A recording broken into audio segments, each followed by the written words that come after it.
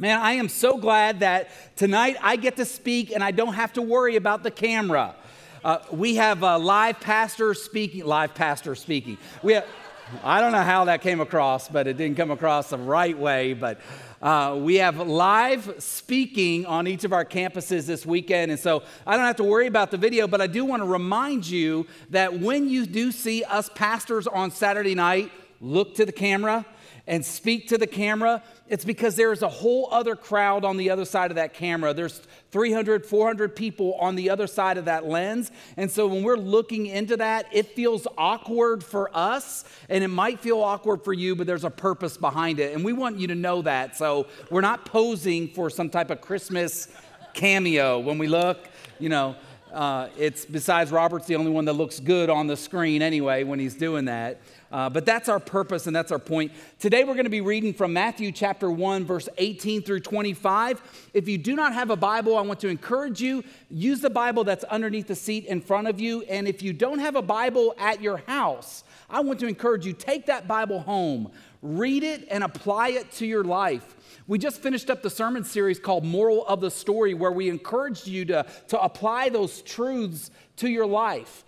And as we look at the Christmas season, we're not looking at this Christmas season, the story of the birth of Jesus, just as a way to remind us of who Jesus is. We still want to experience life change.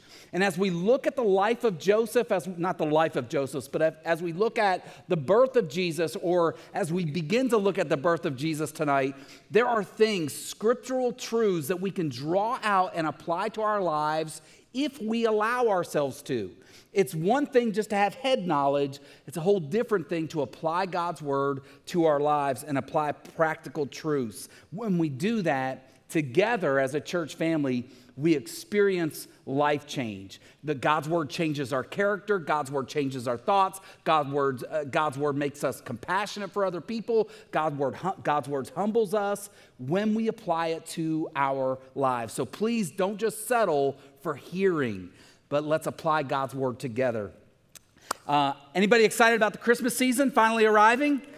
All right, folks are excited about it. In 9 days, my family of 6 is going to hop on a plane on Christmas Eve morning. We're going to get on a plane and we're going to fly into Atlanta, and we're going to spend time with our in-laws and with our in-laws and with more in-laws. And we're going to all be together. I think they've planned for us to sleep on air mattresses or a camper or something. So, that Christmas is a time of year where you can pack family into tight places, and it becomes a little bit awkward, doesn't it? It can get a little awkward when we hang out with family, especially family that we hardly know. So, I'm going to ask you to raise your hand a lot tonight. So deal with it. And you're going to be living in sin if you don't raise your hand if something applies to you. Okay, so raise your hand if you plan on traveling to visit your family this Christmas season. Okay, raise your hand if your family is going to travel to visit you this Christmas season. See, you guys are the lucky ones. You are the one who we rise up and call blessed today. Raise your hand if you love family but you hate traveling. And raise your hand if you love traveling but hate family. There's something, no, we don't hate family, right? We love family. If they were all like us, it would be awesome, right? If they are as smart as we were, as charming as we were, everything would go well with our family. I think about Christmas season, sleeping on air mattresses. Your kids are getting tired and they're cranky and fussing, stressing out over Christmas shopping, in-laws arguing in front of the family, not my in-laws, but your in-laws. Strange odors around the house, things that you smell. The Christmas season could honestly be described as the awkward season.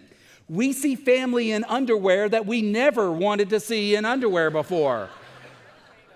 Nothing turns out the way that we planned it to. The food burns. The air mattress that you're sleeping on at night leaks, and you wake up on the floor with your back aching. The family that's arguing gets so heated that people begin taking sides with one another. And the strange odors that you smell around the house actually turns out to be your own shoes. Raise your hand if you have relatives that fall asleep in the living room and snore loudly.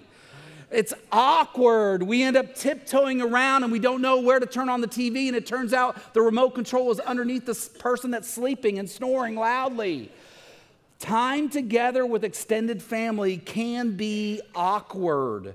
Today, what I want to do as we look at Matthew chapter 1, verses 18 through 25, is look at this Christmas story, this first Christmas story, and let's see together if there are biblical truths, relational truths that we can draw out from the life of Joseph and Mary that we can apply to our own lives. I want to pass along 4 Christmas survival, I'm making sure I hold up 4 Christmas survival tips that will help you in your relationship with your awkward family this Christmas season. Matthew chapter 1, verse 18. Now the birth of Jesus Christ took place this way. When his mother Mary had been betrothed to Joseph, before they came together, she was found out to be with child from the Holy Spirit. And her husband Joseph, being a just man and unwilling to put her to shame, resolved to divorce her quietly. But as he considered these things, behold, an angel of the Lord appeared to him in a dream, saying, Joseph, son of David, do not fear to take Mary as your wife, for that which is conceived in her is from the Holy Spirit. She will bear a son, and you shall call his name Jesus, for he will save his people from their sins. All of this took place to fulfill what the Lord had spoken by the prophet. Behold, the virgin shall conceive and bear a son, and they shall call his name Emmanuel, which means God with us. When Joseph woke from sleep, he did as the angel of the Lord commanded him. He took his wife, but knew her not until she had given birth to a son, and he called his name Jesus. Now, in order for us to fully understand this passage of Scripture, again, we have to understand the context, what the culture thought was right and wrong at the time, what the practices were at the time, especially in the area of marriage. Because Joseph is considering to divorce his wife, yet he wasn't really married to his wife. The passage says he was betrothed to her, but the passage also indicates that Joseph thought about divorcing her. So we have got to understand the culture in order to understand this passage of Scripture. So first, in that day, the marriage was first arranged by the parents. Joseph's parents and Mary's parents is the one that arranged for them to get married. Secondly, a contract was prepared with the groom's parents paying a bride price to the bride's parents. So they literally bought Mary. It might have been with goats, it might have been with money, it might have been with land, it might have been with houses, but whatever it was, they paid a bride price for her. After the contract and the bride price was agreed upon, the marriage then became legally binding. There was an exchange of money, the marriage became legally binding, but they were not yet fully married. It was that fourth stage that Joseph and Mary were in. That fourth stage, after that it became legally binding, and before the fourth stage happened, the bride and groom still did not live together. The groom would go prepare his house for his bride. He would nail down the job for his bride or lock down a job for himself, lock down his income. And they would even enter a season of purity testing to make sure that each one was going to be faithful to the other one. And then after that season, after that time of being apart, being away from one another, they would come together. Joseph would show up at her dad's house, at Mary's house, take Mary with him back to his house where they would consummate the marriage, or in other words, have sex. And once they had sex, then they were fully, not only legally, but then socially recognized as husband and wife. So here's the awkward situation that Joseph finds himself in. Mary has agreed to marry him. The bride's parents have agreed to marry him. He goes away for a time. He does not know her sexually. He doesn't have sex with her. He shows up, knocks on the door, and guess who's pregnant? His fiance. Talk about an awkward situation. He shows up at Mary's house and she says, "Surprise, honey, I'm pregnant." He knows it's not his baby. Now, humor me for just a moment. Men, close your eyes. Do it. Close your eyes. Do it. Go back to the time and the place that you proposed to your wife. Do you remember how you felt when she said yes? Did your chest swell? Keep your eyes closed. Did your chest swell up with pride? Did you beam with love? Were you excited? Were you so glad that the gal you loved actually agreed to marry you? Keep your eyes closed. Now imagine after she said yes, you went away for 7 to 8 months on a business trip. You wrote her love notes. She sent love notes back to you. You returned home from your trip. You knocked on her door. She opened the door, and she was pregnant. And it was not your baby because the two of you had not yet had sex. How would you feel? Yeah, Merry Christmas. Right? You felt exactly how Joseph felt. Would you be angry? Yes. If you were not going to be angry, there's something wrong with you.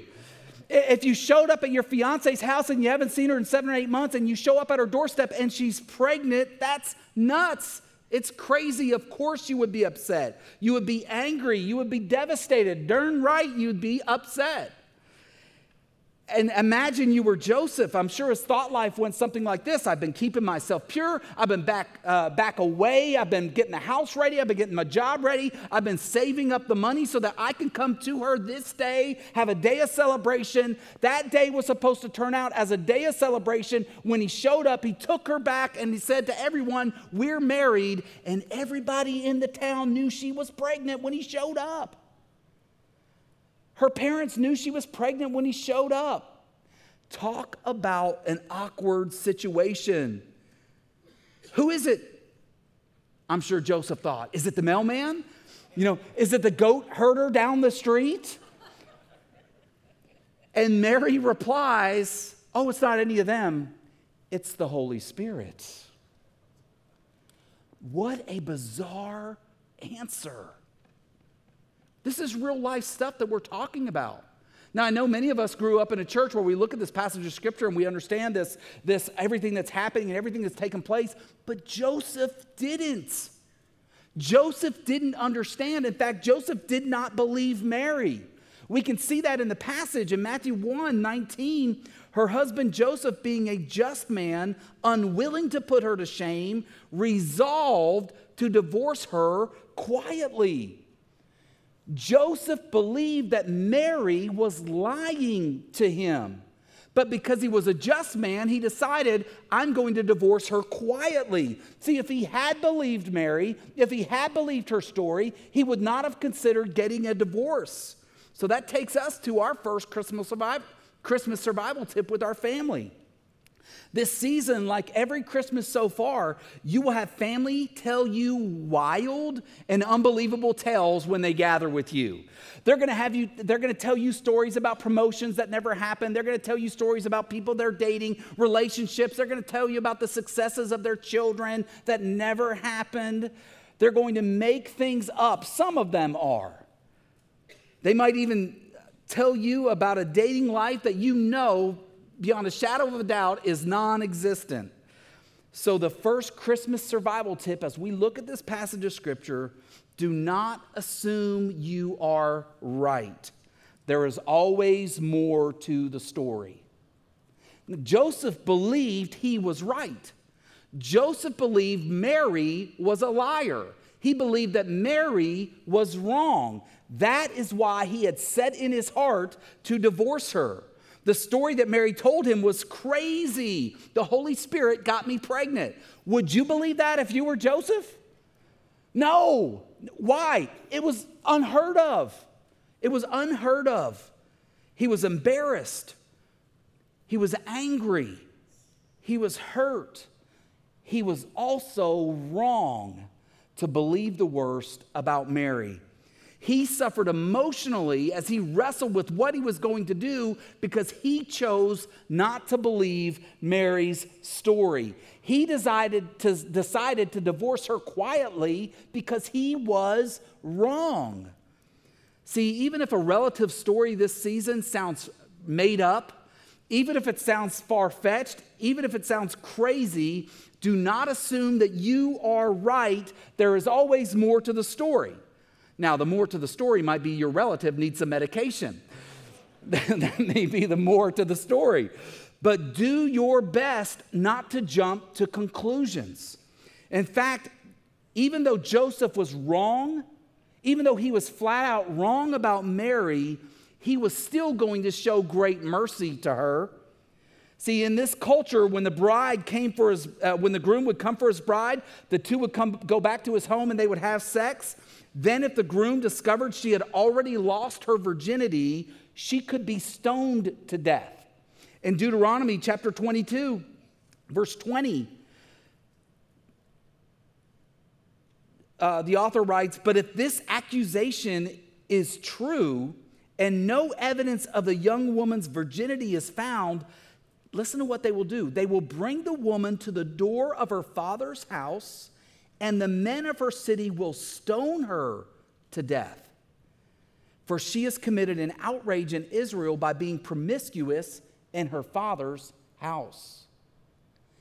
Even though Joseph could have had Mary stoned, because pregnancy is pretty much proof, right? Rock solid proof that you've not been faithful. Rock solid proof that you're no longer a virgin. Even though Joseph had every right, even biblical right, to have Mary stoned, to grab her and to take her to the doorstep of her father's house and have the men of the city come out and stone her, he chose not to.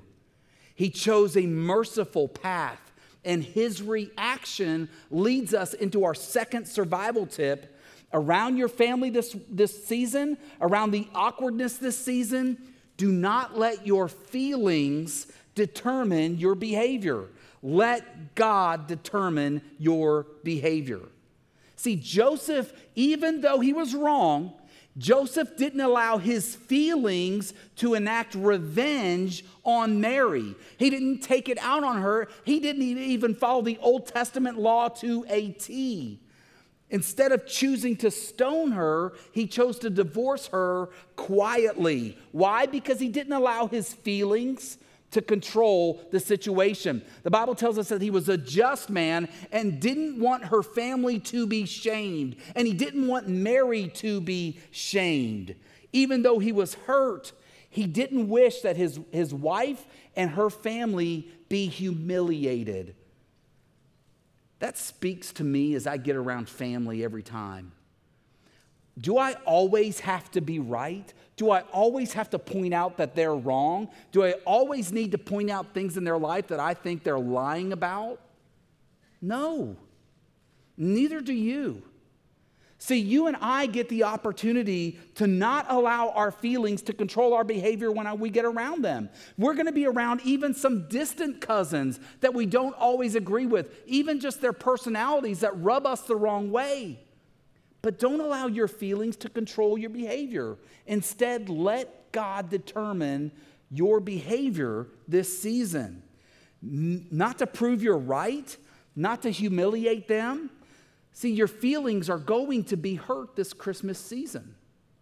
Somebody's going to hurt your feelings. Maybe it's somebody that is not as grateful as they ought to be. Maybe it's somebody that is not as kind or ignores you.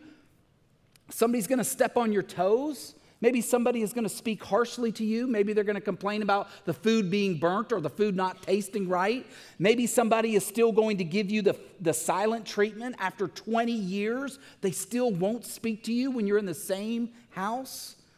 Maybe somebody is going to gossip about you or they'll lie about you. Or maybe, the worst case scenario, Cousin Eddie shows up while you're lighting the house with Christmas lights. And his family. Everybody familiar with Cousin Eddie? Raise your hand if you're familiar with Cousin Eddie. Okay, just want to make sure. I think we all have a little bit of Cousin Eddie in us personally and also in our families. But if you want to survive and thrive during the Christmas season, you must not allow your feelings to determine your course of action. You must invite God to determine how you respond. The Apostle Paul, a follower of Jesus, wrote this in Romans 12. He says, "Never pay back evil with more evil. Do things in such a way that everyone can see you are honorable. Do all that you can to live in peace with everyone. That means family, and that means friends, and that means distant family, and that means the in-laws that you might disagree with, or the cousins that you disagree with, or the spouse that you may disagree with, or your children that have grown up that you may disagree with. You must live in such a way that you do everything you can to live in peace with everyone. Verse 19, dear friends, never take revenge. Leave that to the righteous anger of God. For the scriptures say, I will take revenge. I will pay them back, says the Lord. Instead, if your enemies are hungry, feed them. If they are thirsty, give them something to drink. In doing this, you will heap burning coals of shame on their heads. Don't let evil conquer you, but conquer evil by doing good.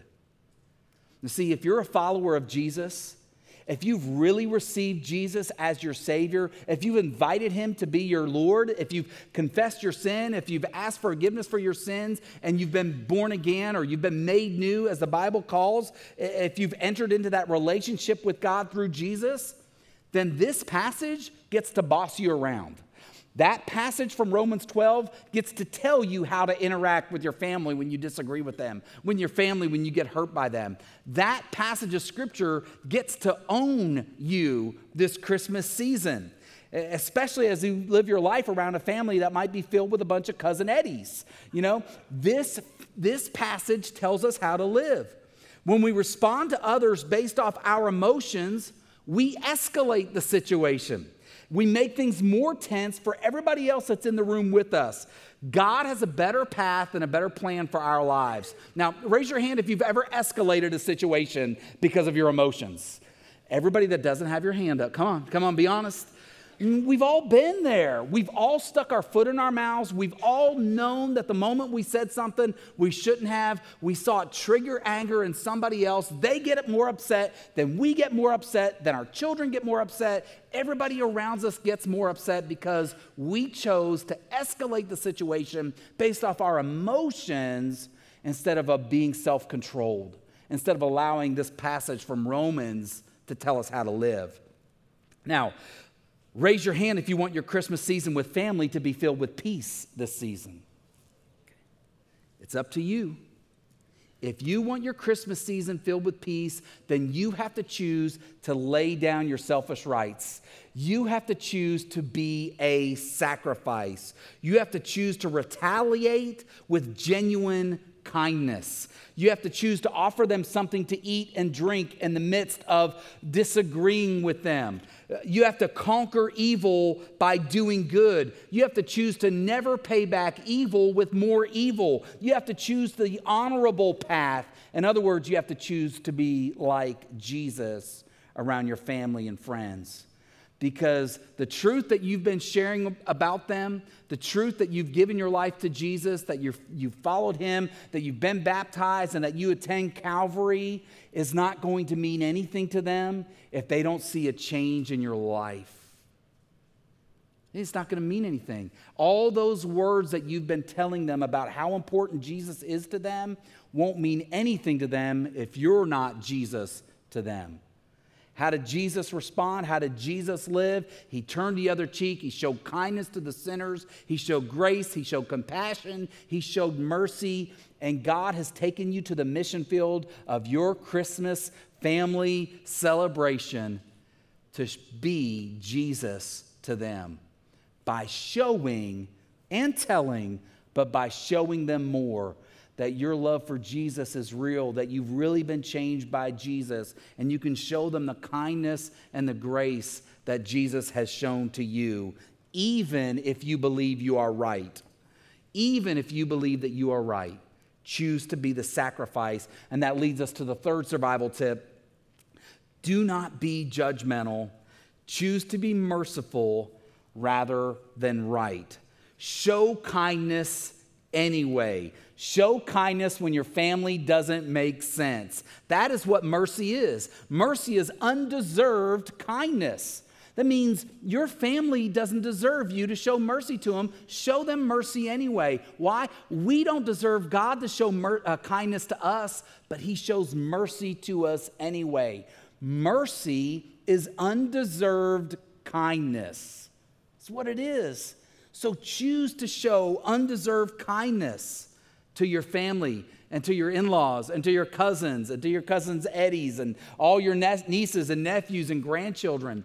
Choose to go the path that Jesus went. Now, the other man that was raised by Joseph, James, he was a half-brother to Jesus. He wrote that mercy triumphs over judgment. It's always better to be merciful.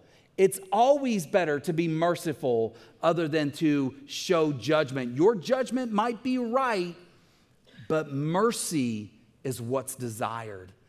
And as we interact with spouses, family, grandparents, grandchildren, be merciful. Show undeserved kindness.